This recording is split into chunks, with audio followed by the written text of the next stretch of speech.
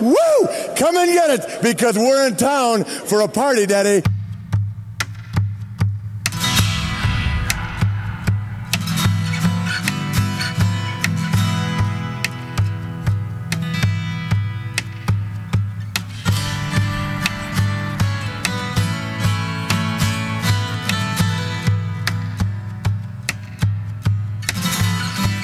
Voices are exotic, and dancers enter one by one.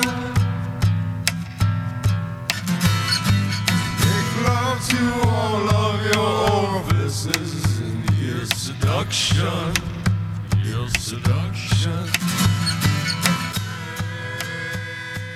Hello and welcome to Ear Seduction. I'm your host, Paul Schilling.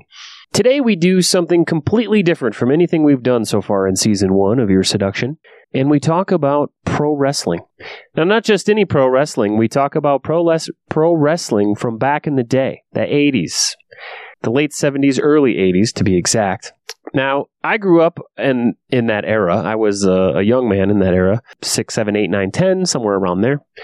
And when I was that age, this was the coolest thing I had ever seen. This and Mike Tyson's boxing. Now, let's talk about the podcast for a second. In our quest to determine what it is we're actually going to do for this show, how we're going to produce this podcast, we had some thoughts about, well, we should probably try to entertain people and we should talk about things that we like. So in this episode, I gave Minnesota Misanthrope full creative control. And he took us into the WWE and WWF and WCW, into that world. It was something he was just getting into at the time, and he thought, well, let's have sort of a banter-sode and just talk about it. So that's what we did. So hopefully this entertains you. I know it was sort of a walk down memory lane for me at the time. And thank you again for listening to Ear Seduction. And now, ladies and gentlemen, welcome my co-host, Mr. Monocane himself, Minnesota's own, the Midwest Misanthrope. Okay, brother, we got Big John Studd on the agenda tonight. We're going back into the past. What year would you say that we are going back to? Is this 1983? Man, I think we're looking more. That's a good question. I mean, I don't really know when the guy started out. It's early 80s, though, right? I mean, we're talking mullets, we're talking bleach blondes, we're talking steroids. Yeah, and I'm pretty sure this guy in particular, Mr. Big John Studd, I wouldn't even tell if he was probably in like the maybe in late 70s type of thing. He just kind of rolled over and transitioned into the 80s. And I don't know, man. I guess as far as talking about Mr. Big John Studd, when it comes down to these old school wrestlers, I think what I'm mainly about is I'm not trying to do a type of biography on these guys. I'm trying to just flat out talk about straight up appreciation and show respect, wave the flag when it comes down to just the class act that this shit was back in the day, man. No, and I hear that, brother. I'm just setting the stage here. I don't want anybody to not know that what we're talking about. You know what I'm saying? Like, we're talking about some hardcore fucking, remember the 80s, dude. Remember the early 80s. Remember when you were 6 or 5 or 7 or 8 and this just blew the fuck up. It went from small arenas with fucking police people talking over the loudspeaker to fucking Madison Square Garden to big, huge venues that sold out huge amounts of seats, 14,000 seats, 10,000 seats. Oh, it was the real deal. I mean, this was mainstream wrestling for like a good 5 or 6 years. No doubt. And with that being said, it's one of these, like you put it so eloquently right there. The sport of wrestling, I remember back in the day when I knew it, it was like AWA and, God, I think there was a couple other genres, but I remember watching this shit when I was a kid and it was literally televised in like a high school gym. Yeah. It piping in audience cheers. Like it was just like you might as well have been playing pro wrestling on Nintendo. You know what I mean? It was just like this, and you're looking around, and the crowd isn't even moving. Nobody's something, you know what I mean? It was something for, you know, maybe like a father and his kids to go do, or maybe like some 13 or 14-year-old local event just to get out of the house, do something different, get away from mom for a sec. Yeah, it was under 18, so you could go, so you went. Yeah, but meanwhile, you know they're selling beer to everybody. And they're just, it's just so broken down. Popcorn, you know, fucking, you'd be lucky if there's probably a hot dog or something going on. And this probably the school faculty are the ones that are basically running the show. Or not even running the show, but they're like, where's our money, right? Because all these wrestlers and these events are just going from town to town. They're not going by plane, they're driving. And the idea that it was so simple, and these guys, they weren't even really, they were professional athletes, but to the caliber that we have today when it comes to like supplements and when it comes to, you know, actual focusing on physical health and diet, this ain't happening. This ain't happening back then. These are guys who are basically just like, I'm going to eat a bunch of food and I'm just, you know, genetically I'm big, maybe not really muscular, kind of tubby, and I'm just going to go out there in my underwear and wear some boots, and I'm just going to have a hell of a time with this guy, and we're basically going to man dance, kind of do a playwright type of thing with our, you know, with our lamb chop funk and our, you know, everything about it was just meant to keep it as simple and stupid as possible, and it had its charm because of that. And then all of a sudden, you got people like Hulk Hogan, and you got people like Andre the Giant, who are obviously like the big draws. They had like the crazy interviews or whatever. And so, Macho Man Randy Savage. When he came in, that and the Ultimate Warrior to me changed the game. Like that's when I came into my prime in wrestling, and that's when those guys hit the scene hard. And it was like, yeah, you were taking sides. I mean, there was what is it, Demolition Crew? Is that the guys Axe and Smash or whatever? And speaking of which, just like a side note, while we're mentioning this, if you'd like to check out Royal Rumble number 2, which is 1989 WWF, you will see probably the most shocking number 1 and number 2 places in Royal Rumble history. As number 1 was Axe from Demolition. Yeah. And number 2 was Smash from Demolition. Yeah. I've had that before. Those two guys clearly were able to just get past the fact that they were tag team champions. Yeah. Toss each other out. I think they made it quite a bit, but I don't know, dude. That's the type of simple bullshit that had never been seen before. To which, when you were like, I was 9 years old at the time. When I saw that, I was like, oh, yeah, what's happening?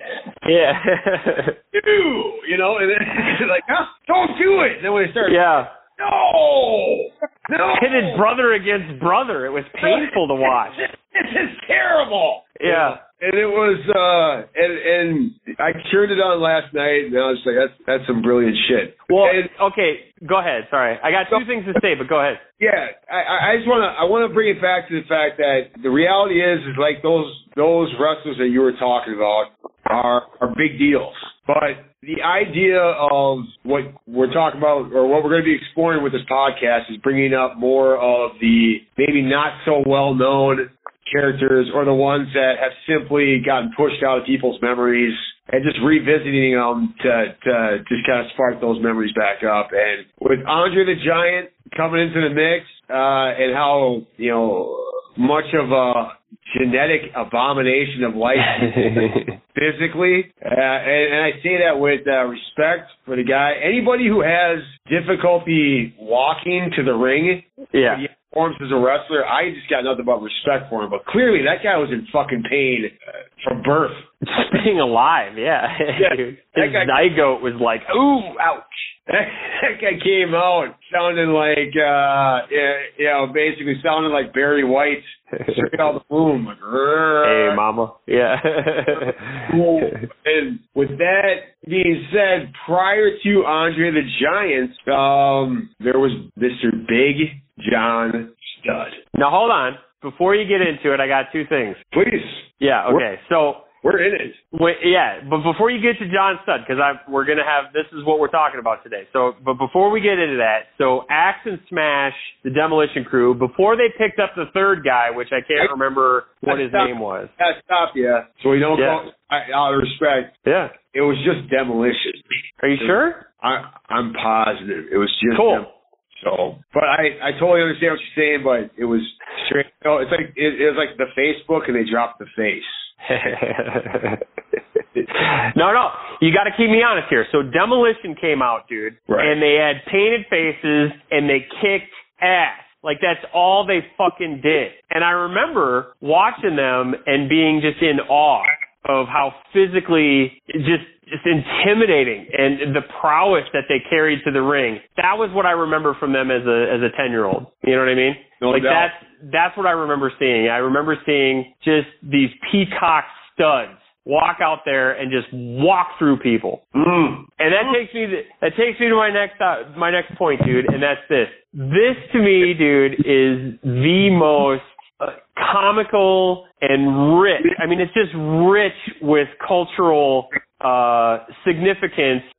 Wrestling and the display that these men are putting on, being fake as it is, being outlandish as it is, and outrageous as it is. This is peacockery in its pinnacle form. Yeah. I mean, think of the amount of progress we've had to come through for that to be entertaining.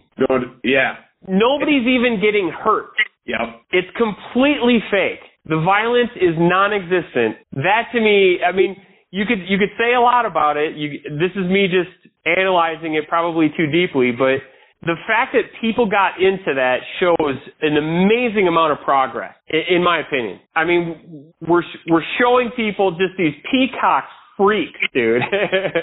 You know what I mean? Like what they lose in just beating each other to death, they gain in this crazy display of outlandish behavior. But anyway, I'll leave it at that. Big John Studd. Yeah. Well, before we get to the minor amount of information that we're going to cover with Big John Studd, BJS.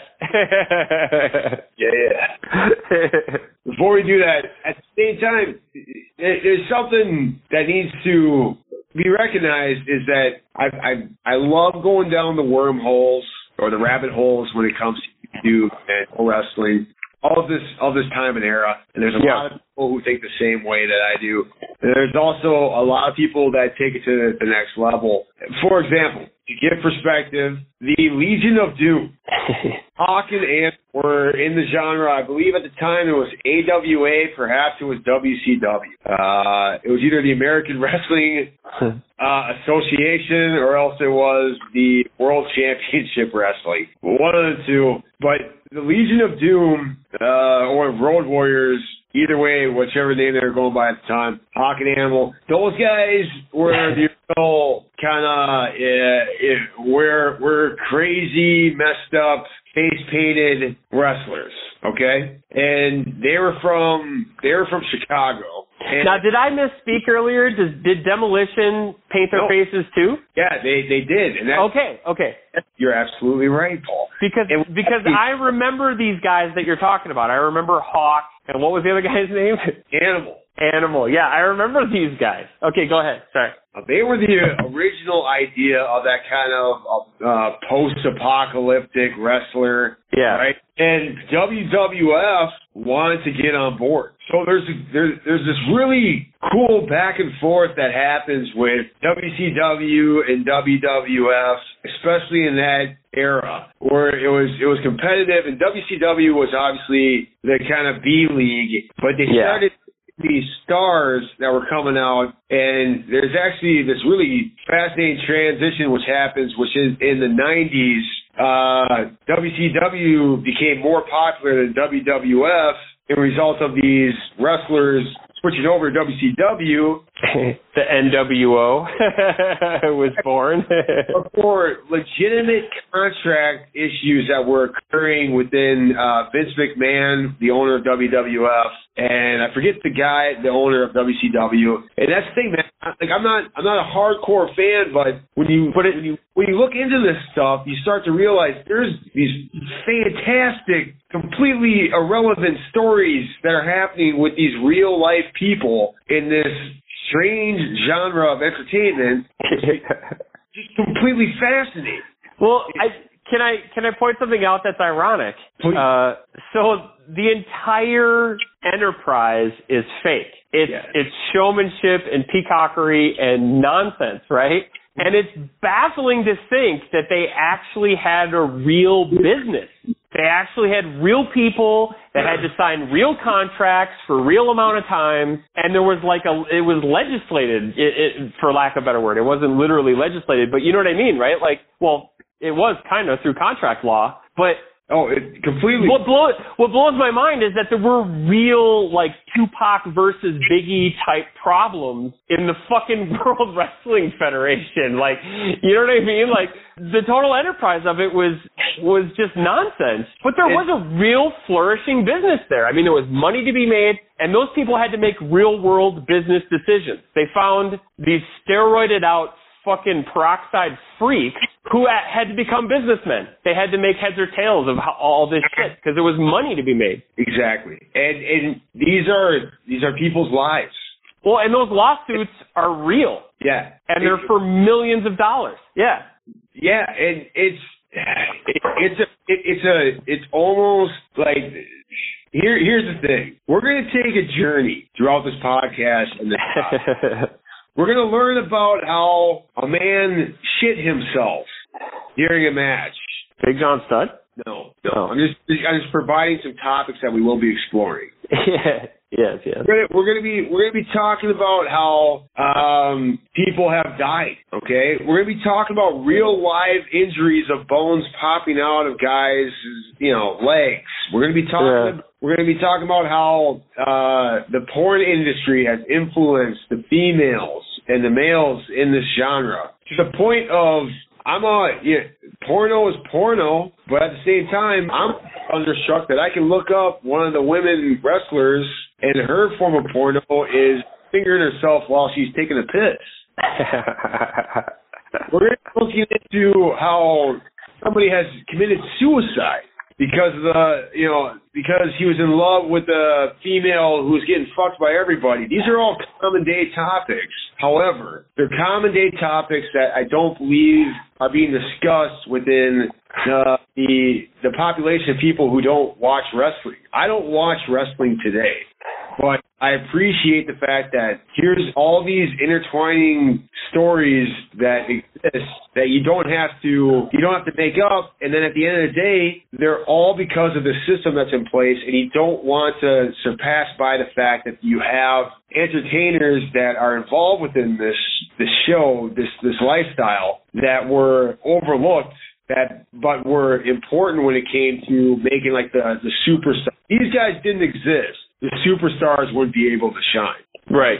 So you take somebody who's just, he was probably one of the key components when it came to keeping the sport alive in order to create a door for people like Andre the Giant, for people like Hulk Hogan within that era, because there really wasn't that much else going on besides, don't get me wrong, the greatest wrestler ever, in my opinion, is Ric Flair. He was around, but that was a different bracket. So that was earlier too, right? That was late 70s. Yeah, but Ric Flair, he never went away. But if it wasn't for this guy, I don't think people would have been drawn to wrestling to the point to where they would have been like, this is, all right, so BJS, Big John Studd, all right? If it wasn't for Big John Studd, Andre the Giant wouldn't have a person to fight against. You know what I mean? If it wasn't for Big John Studd, Hulk Hogan wouldn't have a rival right off the bat. He wouldn't have a stepping off point. It was Big John Studd who basically dominated this whole wrestling genre to the point where people were looking around for physical freaks And let's face it, man, despite Andre the Giant being bigger, he didn't have the swagger, right? Andre the Giant was like the birth defect that everybody, what the fuck is that? Prior to was Big John Studd. Big John Studd, for people who don't know who Big John Studd is Big John Studd was a monster of a man who also rocked a couple physical features that a lot of big guys don't rock. All right, first off, obviously he wasn't fast. But when he was in the ring, what was great about Big John Studd is that he always suplexed motherfuckers. And that's all he did. So, like we were talking about Andre the Giant last night. Andre the Giant didn't really do a whole fuck of a lot. Okay? He did like the windmill arm move where he smacked the guy, right? And then he, what was it, the choke? Can we just call it the choke? I don't know. Yeah. Choke the guy for, what'd you say, like 5 seconds, 10 seconds? No, it was 3 seconds. The ref would count him off, and then he'd let go for a second, and then he'd choke him again. And then when he was really upset, Andre the Giant would take the other strap, like the one strap that he was wearing, he'd unravel it, and you just hope that his trunk stayed on, you know? And that was his bikini. Exactly. Yeah. That was his bit, man. And what was cool about Big John Studd is he'd walk into that ring with a diamond studded robe. Usually, I believe it was black and red. So basically, like a bathrobe with bedazzles on it.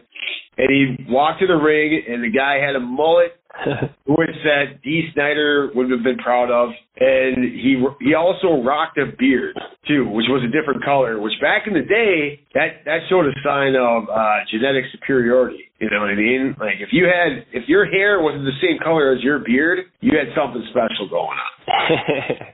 And Big John Studd also engrossed the character of being a millionaire with never showing any money, right? But when he did interviews, he'd basically be talking away, and he's just like, I make thousands of dollars, blah, blah, blah, because when I just walk down the hallway, I make thousands of dollars. So I don't need to be in this wrestling thing for money. And that was the bit back then. It was always about money. These wrestlers are here to make money. So it's kind of like a blood sport for money. That's apparently what they were all there. They're all trying to get this cash prize. Big John Studd's character already had a lot of money, and then he always just walked around and just did whatever he wanted because he was the biggest guy. He was slow as fuck. But he made it a point to make sure that every match that he did, he wasn't just like pushing guys aside like Andre the Giant. He wasn't choking them like Andre the Giant. He wasn't doing the bear hug like Andre the Giant. He was picking motherfuckers, and he was throwing them across the ring. And to me, that I salute Mr. Big John Studd for showing up to every match and making sure that because he wasn't fast and he couldn't move for shit, I'm going to pick whoever up and I'm going to throw him around. And that's what everybody came to see, man. A big guy throw another guy around. But on top of that, then Big John Studd decided to go ahead and say, I'm going to one-up that which I am already giving you. And everybody's saying, Big John Studd, you're showing up in a bathrobe with jewelry and glitter. Yes, I am. You go, Big John Studd, you're acting like you don't even need to be here because you already have money. Yes, I am. Studd, you're showing up with the greatest hair in wrestling right now, and you're also... Yes, I am. Big John Studd, you're already throwing people around for us. What more could you possibly give us? I'm going to walk there. I'm going to take off the robe. I'm going to be wearing white tights, and red boots. And nothing else. And nothing else. And that is why we have dedicated the introduction to this wrestling segment from back in the day, Mr. Big John Studd, because if it wasn't for Big John Studd being this middle entity present, we would not be able to appreciate the other wrestlers to come, because I truly believe that Big John Studd set the mark when it came to making a lot of other superstars get to be where they got to. So, and at the end of the day, too, I do know this little sad fact. Apparently, Big John Studd died of Hodgkin's disease. Hodgkin's disease? Refresh me. What is that? I was hoping you would fucking know. Hodgkin's disease? Hodgkin's disease. From what I can tell, it's basically like a flu. Like, as far as like how you die of symptoms of the flu. But it can affect different areas of your body, but at the end of the day, all the symptoms are basically Hodgkin's disease. How you done? I'm going to look it up. You keep going. Yeah, all right, cool. So, but prior to Big John Studd dying, what was really cool is that the WWF went ahead and paid him homage by allowing him to win or setting up the show for him to win a Royal Rumble, which is pretty. I actually believe it might have been the 1989 Royal Rumble. Wait, don't quote me on that. All I know is that Big John Studd, he took like a 3 or 4 year retirement. And he came back briefly to try and come back to wrestling. He was planning on doing that, but that's when his health got worse. But he beat the Royal Rumble, and he did it by the only way that Big John Studd could do it. The only remainers, the last 2 remaining wrestlers saying were Akeem, which we're going to talk about Akeem in future podcasts because Akeem is fucking fascinating, and Yasi, the $1 Million Man. And what happened was that, spoiler alert to anybody who's listening to this, but Big John Studd kicked out Akeem after Akeem was being bribed by Ted DiBiase because Ted DiBiase couldn't do anything to Big John Studd. So Ted DiBiase bought Akeem in order to beat up BJS until BJS threw Akeem out, and in only Big John Studd fashion, before throwing Ted DiBiase out of the ring, he basically did 4 different types of suplexes on Ted DiBiase. Throwing Ted DiBiase out of the ring like a fucking rag doll. And it's probably one of the greatest victories of a Royal Rumble you could ever see because it was so well choreographed because Ted DiBiase. People don't appreciate the magic of the overacting of Ted DiBiase. That guy like a fucking car out of water. It made every move seem like the most violent impact move on the game. Not to the fact that he had a fucking black butler always hanging around the ring named Virgil, which was fast as well. But and also Hold on. No, wait. Another side effect of Ted DiBiase is if it wasn't for Ted DiBiase, Stone Cold Steve Austin would have never been brought into the WWE or WWF because Ted DiBiase brought in Stone Cold as originally called the Ringmaster Steve Austin, which later became Stone Cold Steve Austin, which is only a result of the fact of Stone Cold turning into Stone Cold after leaving Ted DiBiase because of Jake the Snake Roberts going down the crack pipe and reciting Bible verses, to which Stone Cold later said a Bible verse of 3:16, which was the Bible verse that Steve Austin recited, saying, and that's the bottom line because Stone Cold says so, and Stone Cold obviously in this Mecca WWF. So all of these things, much like, dude, bottom line is Big John Studd is the Kevin Bacon of wrestling. All things gravitate back to fucking Big John Studd, man. So I'm just okay. Big John Studd. No, that's a perfect place for me now. Hodgkin's lymphoma, which was formerly known as Hodgkin's disease, is a cancer of the lymphatic system, which is part of your immune system. In Hodgkin's lymphoma, cells in the lymphatic system grow abnormally and may spread beyond the lymphatic system. As Hodgkin's lymphoma progresses, it compromises your body's ability to fight infection, which is why he died of flu-like symptoms, because he died of the flu due to Hodgkin's lymphoma. Crazy. That sucks, man, because it's a disease where it's cancer. It's cancer, and it's relatable symptoms that we have all experienced. And that is a shitty fucking way to die. Yeah, like everybody dies. Like, that's like a third world death. Yeah. Just with an added layer. Yeah. I mean, I'm sure everybody's had the flu to the point to where they're just like, fucking just fucking kill me. You know what I mean? And dude, I think one time I almost died. Sure. Of the fucking flu. I don't want to take the wind out of your sails. I got a funny story though after you're done. No. I mean, seriously, just go ahead and tell it. Yeah, dude. So like fucking 5 years ago or something. I was living in Wash Park. It was like 2005. And I got this crazy flu and decided to medicate with like a NyQuil or something like that. And I was on so much fucking NyQuil that, and here's the thing, I don't know if it was because of the flu and I was just so sick or if I was just dosed out on NyQuil or what, because I don't feel like I did as much as this story warrants. But anyway, I literally woke up 3 different times lying on the ground, like in the hallway, in the living room, in the kitchen, just completely unable to function. I would wake up and be like, what the fuck am I doing in the kitchen? And then I would have to like get up and walk like a zombie through the house because my fever was just off the fucking charts. And it's like one of those sicknesses where you go and you look at yourself in the mirror and you look like you're dying, so you sort of start to cry. You know what I mean? You're just like, oh God. And I was all alone. I lived alone. And I was hallucinating, essentially. I was like going through this crazy third dimension where nothing was real. I would go in and out of consciousness without being in control of anything. And then when I was conscious, I was like such a high fever and such a high medication level that I was hallucinating and seeing shit to where I was like crying, staring at myself in the mirror. Yeah.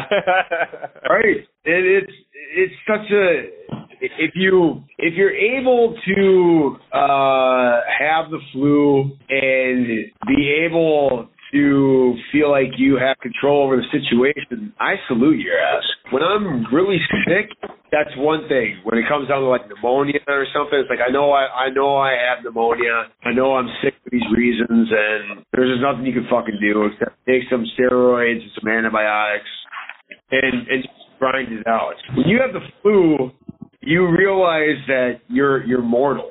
Yeah. That's the only thing that comes to your mind. It's like nothing can fuck you. You're completely out of control, obviously. And I just feel like my heart goes out to the guy for the fact that you're not dying of bleeding to death. You're not dying of pneumonia because you can't breathe. You're dying because, like you said, you got the fevers, you're hallucinating, and you're not dying right away, though. It's long and drawn out process, and just seems like probably, I don't know. I think there's a lot of different ways I would rather die health related than dying as if I have the flu.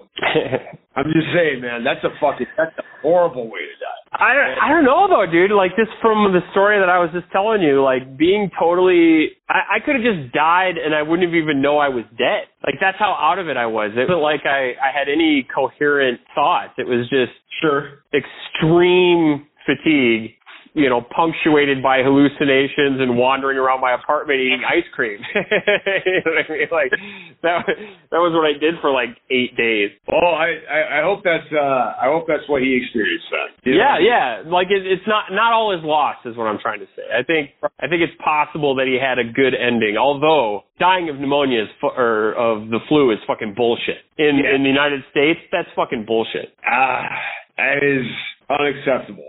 And, I mean, the thing I hate about getting sick, it really is the fevers more so than the puking. Like, if I puke, I'm just like, yeah, it's on now.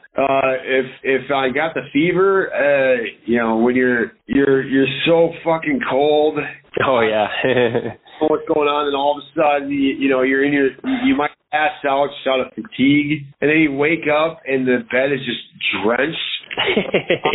Down, and then it chills again. It's the worst, man. It's the worst. Like me personally, inject hot with a needle, which would be the complete incorrect thing to do. Mm-hmm. Like if I had a syringe available, if I was diabetic, I wouldn't go past the idea of boiling some water, drawing some water up, and just jamming that fucking needle. With some warm, yeah. And then wake up, pass out, then wake up, and my arm's on fire. You know what I mean? And these are all risks that I would probably take because that's how miserable I am when I have the fevers. I fucking hate having it. It sucks.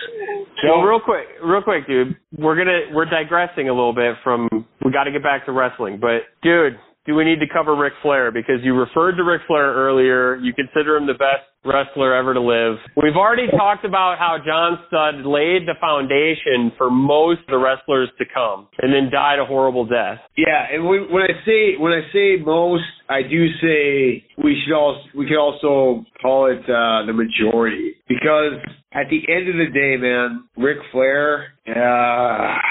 Think about it. There's been nothing on this planet that can overact, be offensive and annoying, yet you can't look away at how real it is, as the power of the Nature Boy, Ric Flair. Physically, the specimen, physically, nothing else like it on this planet. Nothing that is relatable to Ric Flair. You and I are monkeys. We have features of monkeys.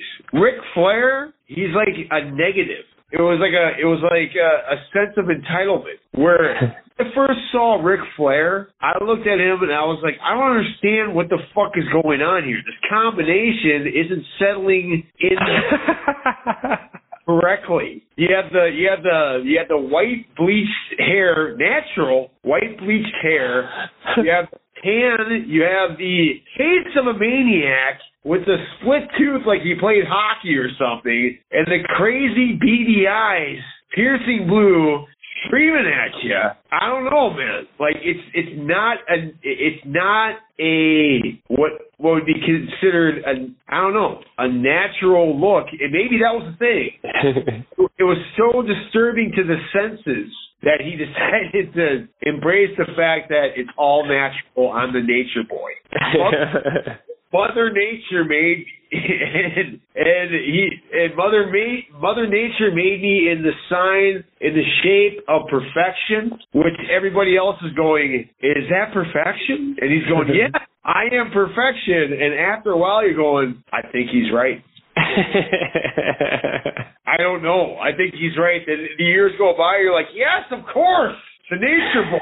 The fucking Nature Boy. I hope we breed more of them as a species. You know what I mean? I hope God willing, we can only be so lucky in the year 3000, we all are descendants of the Nature Boy.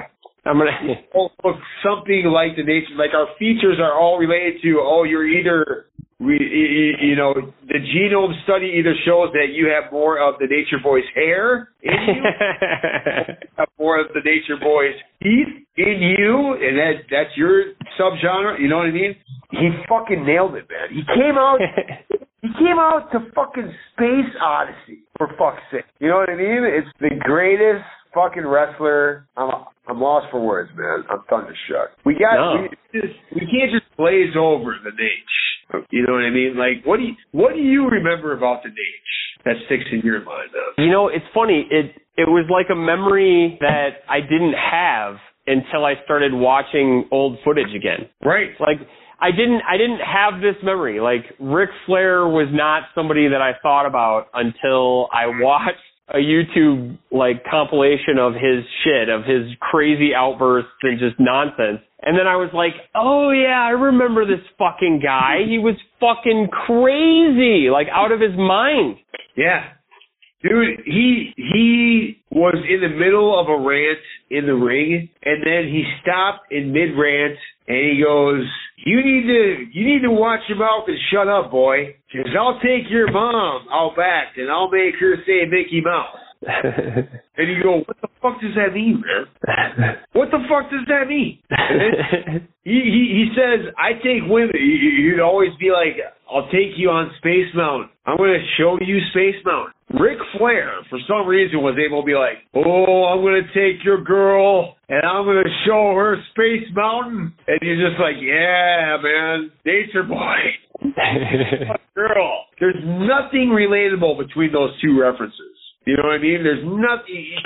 You cannot connect Space Mountain to fucking in any way possible. There's nothing there. Unless I'm missing something. Is there something to that? I have sucked my dick in women before, and I've fucked them, and I've come outside them and on them. Never once have I thought to myself, just like Space Mountain, right? No, I've never thought that either, by the way. That's the nature boy, Ric Flair. That's what he gave us. That's what he gives us to this day. As an old man, he is still by far. You know, his wife just got in, like, she had some health issues, like, a couple days ago, I guess. Well, how old is he? He's got to be really, really, really fucking old, right? 70s. 70s? 70s. Holy shit. Oh, he lasted a lot longer than I thought he would. Dude, I'm watching on mute a compilation of him. It's fucking amazing. When he all right, here's something that both Ric Flair and Hulk Hogan brought to the table. Their hair. Yeah, oh yeah. That bleach blonde hair, whatever the fuck that is. Ric Flair's is like white. Yeah.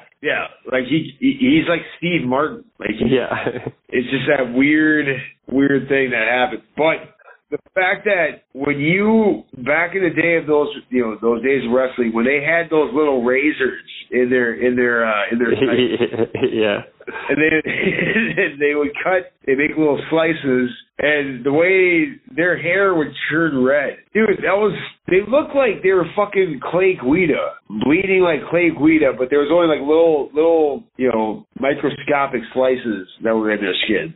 Yeah. All because of that fucking hair. You know what I mean? And like Josh Koscheck when he got just fucked up. He was just covered in blood. Oh, with the jabs?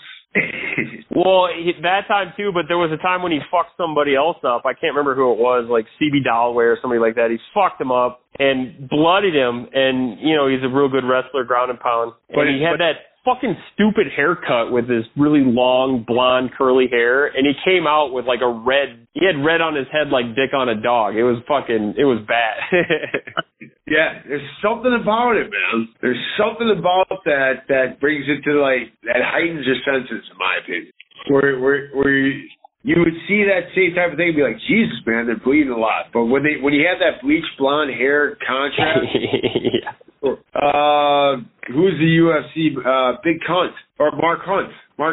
Yeah. Mark Hunt, man, when he's bleeding, he's like, oh, it's disgusting. It's something about that contrast of that hair color that just intensifies the situation. I don't think it was done on purpose. I'm just saying that's how natural of entertainers these guys were. And in my opinion, Hulk Hogan was more the guy who was screaming into the microphone, and Ric Flair was more the guy who was also screaming on a coke rate, but was doing it in a manner of complete genius. The way he one fucking insult after another, talking about how great he was. Dude, Ric Flair, by far, the greatest interviewer? Second greatest interviewer. But as far as wrestling styles go, number one, because when he was getting his ass kicked, he'd back into that corner and he'd start shaking his head. You know, like, don't hit me, don't hit me. No. Stop, don't hit me. And then he'd, like, do something like punch a guy in the balls, and then he'd start strutting around the ring. Dude, Ric Flair, fucking incredible. But I'd have to give the award to the best wrestler, interviewer, to the Ultimate Warrior, by far. Interviewee or interviewer? I guess interviewee. Okay. Yeah. Ric Flair had said all the right things, but Ultimate Warrior said things that we didn't even know we wanted to hear. I'm going to start watching fucking Ultimate Warrior, dude. And underneath Ric Flair, no questions asked, 100% in Macho Man Randy Savage. Oh, yeah, dude. He was awesome. So, to me, it's Ultimate Warrior for interviews or interviewees, Ultimate Warrior, Ric Flair, Macho Man Randy Savage. But you know what? It all depends on the mood. Yeah. My 1 and 2 will rotate, but that's definitely those are my go-tos for sure, no doubt. All right, man. Yeah. What do you think, man? I think we got what do we got? We got an hour and 55 seconds. I think we should wrap this up by saying, Big John Studd, thank you. Yes. Thank you for being a part of our memories, and thanks for showing up to the dance. And thank you for being the first wrestler to start this whole team off when it comes to this podcast. There's nobody else I would have rather picked, because I feel like anybody else, it would be, it wouldn't have as much significance within the wrestling community as much as Big John Studd, because there's a lot of people that are single entities, but what Big John Studd did was he definitely was the jumping off point for everybody else to be better. And for that, I salute you, Big John Studd. Thank you.